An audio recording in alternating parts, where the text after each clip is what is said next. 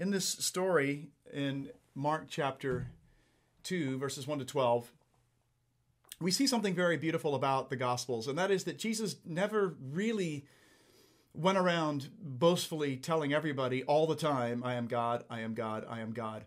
But his miracles did that very thing. His miracles were there to prove that he was God. And so, again, we see a miracle today that Mark uses to show us how he proves he is God. I'm going to begin reading in Mark chapter 2, verse 1. A few days later, when Jesus again entered Capernaum, the people heard that he had come home. Here, Jesus has entered Capernaum. It's calling it his home. I want to remind you that Capernaum is on the Sea of Galilee in the northern part of Israel.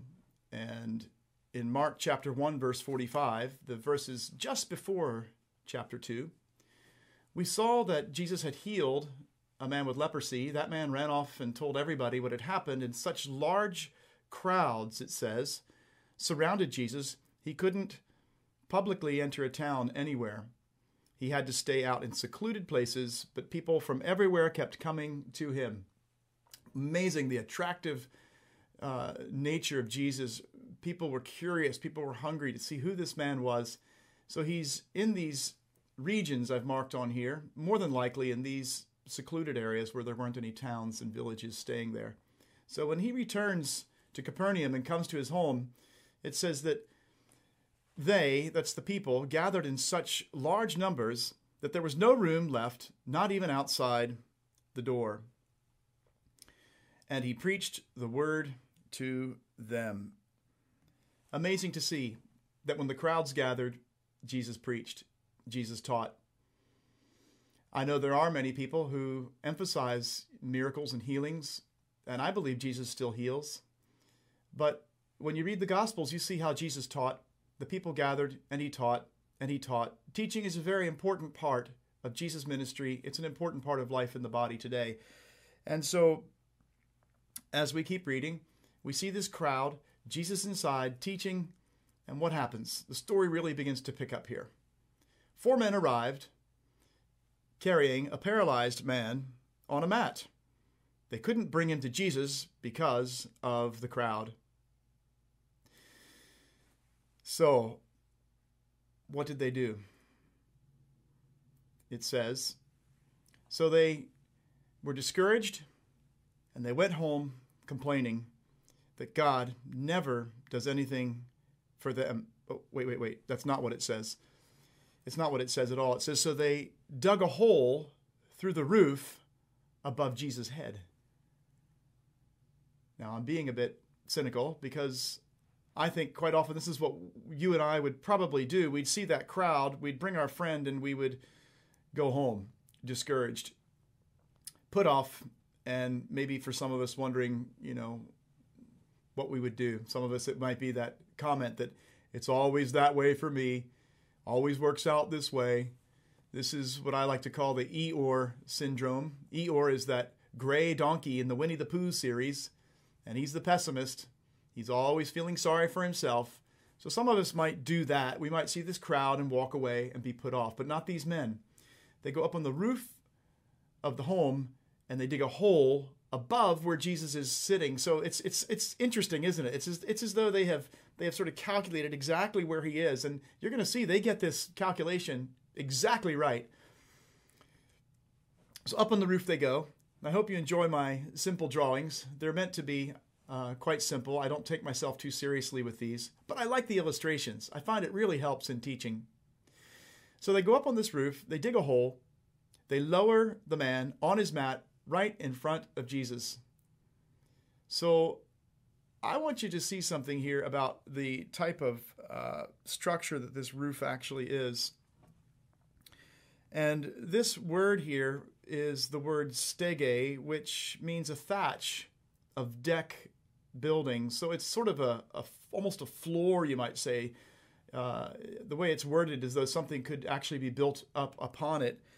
And yet what this is to give you a little visual. It's a section of cross beams of wood and overlaid with a thatch roof. Now don't get me wrong. This is not a straw hut. Don't get that impression. In fact, for some people, they like to argue over what type of roof this is. There's a lot of discussion on this online. The book of Luke mentions tile. Book of Mark mentions thatch. The point is this: it's not a hut, a straw hut. It's also not a concrete building where they needed a jackhammer to cut through the concrete. This type of roof could be removed. It wasn't the easiest thing to do, but it could be removed. So if that helps you to get a bit of a visual picture of these people and what they did, let's get back to the story. It says they dug a hole through the roof above Jesus' head. Then they lowered the man on his mat right in front of Jesus. So there they go, lowering their mat. Now I want to take you inside the house for a moment. And I want you to see the scene inside that house. Here's this man lowered in front of Jesus. We have the 4 men that brought him along, and they are up on the roof. We have the crowd gathered around Jesus, and we have religious teachers who will be introduced to the story in just a moment. So keep this crowd in mind. Keep this setting in mind. Now we are down inside the house, and that's where the story brings us. Jesus, seeing their faith, said to the paralytic, I think this is beautiful. I want you to pause for a moment. You see that scene that I've got there. Jesus, the paralytic, religious teachers, crowd, 4 men on the roof. And I want to just put this in a simple way for you. I like to put on the coat and the sandals of the people in the Bible story, and I like to try to imagine that I'm there and imagine what you're seeing. So picture yourself as one of the people in that crowd. You're listening to Jesus teach, and suddenly there's some noise up above the house as people are walking on it with a man on a mat. You don't know that, but you hear this noise. Then you start to see pieces of stubble falling down on Jesus and falling down on the people around Jesus, and you start to see the roof move and suddenly to be pulled back, and not only pulled back, but then you see a few men peering through the roof. You see another man on a stretcher with cords being lowered down through that roof and slowly lowered down in front of Jesus. Now, I have taught a lot before, and there are times when I'm teaching and there's a distraction in the room. Sometimes I notice it. Sometimes I don't. And I've come home from teaching before, and somebody has asked me, didn't you notice all that noise? No, I really didn't. There are times you're absorbed in teaching and you don't notice it. Did Jesus notice this? Did he stop teaching or did he continue to teach? In any case, I don't think anyone's listening if he was. Everyone's eyes are looked up at this sight. Everyone's ears are focused on the sound. They're watching the noise. They're watching debris fall, and they're watching a man come through the ceiling. So all eyes are on this man. That's what everybody's seeing. But Jesus, it says, saw their faith. Jesus sees faith. He doesn't see debris. He doesn't hear noise. He sees faith. This is beautiful. As I said before, they could have walked away discouraged, but what did they do? They persevered. They pushed through. They didn't take no for an answer. They needed to get their friend to Jesus. How long did they walk? How far did they walk? How long had they been carrying this man? We don't know. It might have been for 10 minutes. They might have lived up the street. It might have been for 2 or 3 hours. They may have lived out somewhere. In any case, it was not an easy thing to carry this man. And they decided once they were there, they were not going to take no for an answer. They were going to get their friend through to see Jesus so Jesus could heal him at any cost. And Jesus sees this incredible faith. Think about this. This faith right here is the faith that we who believe need to have. Faith that's not easily put off. How many times is it that your faith can actually encourage a friend, lead a friend to Jesus, like these 4 men? Maybe you are like that, and you have a friend that you would like to see brought to Jesus. Don't give up. Don't be put off easily. Keep working on that person. Of course, be gentle, be loving, be patient, but don't give up. Maybe there's some issue in your life. Be like these men. Have the perseverance to push through and get to Jesus. This is what we would compare to Christian faith. You already believe, but faith grows, and faith grows through perseverance. When there are obstacles in the way, we learn to push through. So Jesus sees their faith, and then he says to the paralytic man, "Child, your sins are forgiven." Now, I want to pause for one moment, and I want you to see how with one sentence, that one sentence, "Child, your sins are forgiven," Jesus is going to forgive his sins. He's then going to heal the young man, and then he is going to draw the Pharisees in, these religious teachers, to a point, to prove something. With that one comment, Jesus is going to open up a lot. Now, I do think it's kind of interesting, too. If I were in that crowd and I saw this man lowered to the ceiling on a mat, and I heard Jesus say, "Your sins are forgiven," I think I would be thinking to myself, wait a minute. Jesus, I don't know that he wants his sins forgiven. I think he wants to be healed. Jesus realizes that, but Jesus is going to start with his most basic need. You see, you and I can be healed. We can have God answer prayers, but we never trust him for something spiritual, to be forgiven, something eternal, to have a home in heaven. So he's showing this man has a much deeper need. It's something eternal and spiritual. And I want you to see what the word sin means and the word forgiveness real quickly. Number one, the word sin means to miss the mark, to violate God's law, to be a moral failure.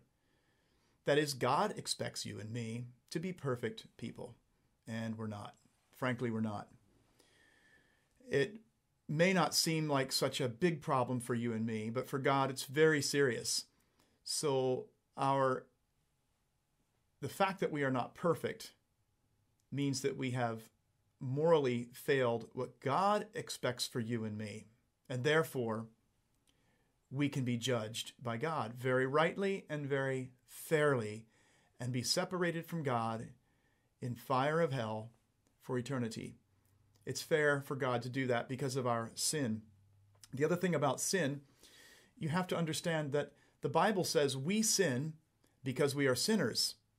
It's the most natural thing for us to do. Let me give you an example.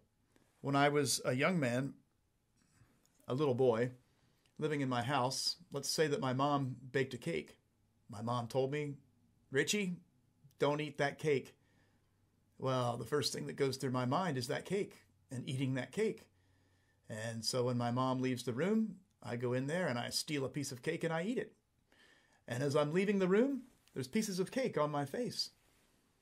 My mom sees it. She said, "Richie, did you eat that cake?" And I say, "No, I didn't eat the cake. I did two things, two sins I committed. Number one, I told a lie. Number two, I stole the cake." My mother didn't teach me that. She taught me to do good. But in my nature, the most natural thing is to do wrong. You're the same. Your parents never taught you to do wrong. You do it naturally. And so sin comes from within our nature, and sin means we miss the mark that God expects. To be forgiven, beautiful. It means to be free forever from the guilt and penalty of sin. To be free from the guilt, that means God can no longer hold you guilty for your sin, and the penalty, that's hell. It means that God will no longer condemn you for your sin. Forgiven means freed forever. Never again will God bring your sins back to remind you of them. Never again will he hold them against you. They are forever gone. You're no longer liable. Powerful concept. So Jesus has just healed this young man. He's just said to this young man, "Your sins are forgiven." Now notice what happens. Some of the religious teachers of the law who were sitting there thought to themselves, "What is he saying? This is blasphemy. Only God can forgive sins." They are thinking these thoughts inside their mind, inside their head. So there's no conversation going on. Jesus has just said, "Child, your sins are forgiven." And in this quiet moment, these thoughts are being thought. Is their thinking correct? That is it blasphemy? Well, only God can forgive sins. That's true. So they don't understand that Jesus is God. It is true. Only God can forgive sins. So if Jesus is not God, then yes, he has blasphemed. He has said things that are terrible, making himself to be God. But if he's God, then he can forgive sins. So these men are actually, their thoughts are not evil, but they misunderstand Jesus. And Jesus is going to take this moment to show them something. Jesus knew immediately what they were thinking, and he asked them a question. Now think about this. No words are spoken. Jesus says, "Son, your sins are forgiven." Why are you thinking these thoughts in your heart? That's the next comment made. The people must be thinking, what? What happened? Who said what? Did somebody say something? How does he know what they're thinking? Well, he's God and he can read their minds. He knows what they're thinking. Why do you question in your hearts? Is it easier to say to the paralyzed man, "Your sins are forgiven," or stand up, pick up your mat, and walk? So Jesus asked them a question. Which is easier to say? Which is easier to say? Is it easier to say, "Your sins are forgiven," or is it easier to say, "Stand up, pick up your mat, and walk"? It's easier to say, "Your sins are forgiven." Why? Because who can prove it? That's something that happens in heaven. That's something that happens in your heart. Nobody can see that. But what Jesus is going to do is he's going to show that something very easy to say that you really can't prove, he's going to prove that he does have this power by doing something that they can see. "So I will prove to you that the Son of Man has authority on earth to forgive sins." Jesus turned to the paralyzed man and said, "Stand up, pick up your mat, and go home." Now this is important. If Jesus says to this man, "Stand up, take up your mat, and go home," and the man can't get up, it means that Jesus cannot heal, and it means that he also cannot forgive sins. But if the man is now going to stand up, pick up his mat, and walk home, it means that Jesus can heal, and Jesus can forgive sins, and therefore Jesus is God. Let's see what happens. I think you know. The man jumped up, grabbed his mat, and walked out through the stunned onlookers. So that man gets up and leaves. And this is quite interesting. Again, put yourself in this crowd. Imagine you're one of these people. This is a crowded room. This man now on his mat is going to stand up, roll up his mat, and sort of part the people different ways. "Excuse me, could I pass through here? Could I pass through there? Excuse me," as he's stepping over people with his mat. In front of everyone, everybody watching, the onlookers stunned.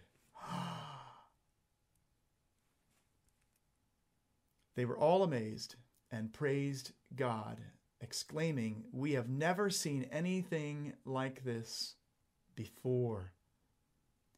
Isn't that amazing? This crowd is amazed. Jesus has shown these religious teachers that he is God with the power to forgive sins and the power to heal. He has healed this man and sent him home walking. This is the greatest day of this man's life ever. If he has been paralyzed from birth or from an accident, this is wonderful. It's all over for him. He's healed.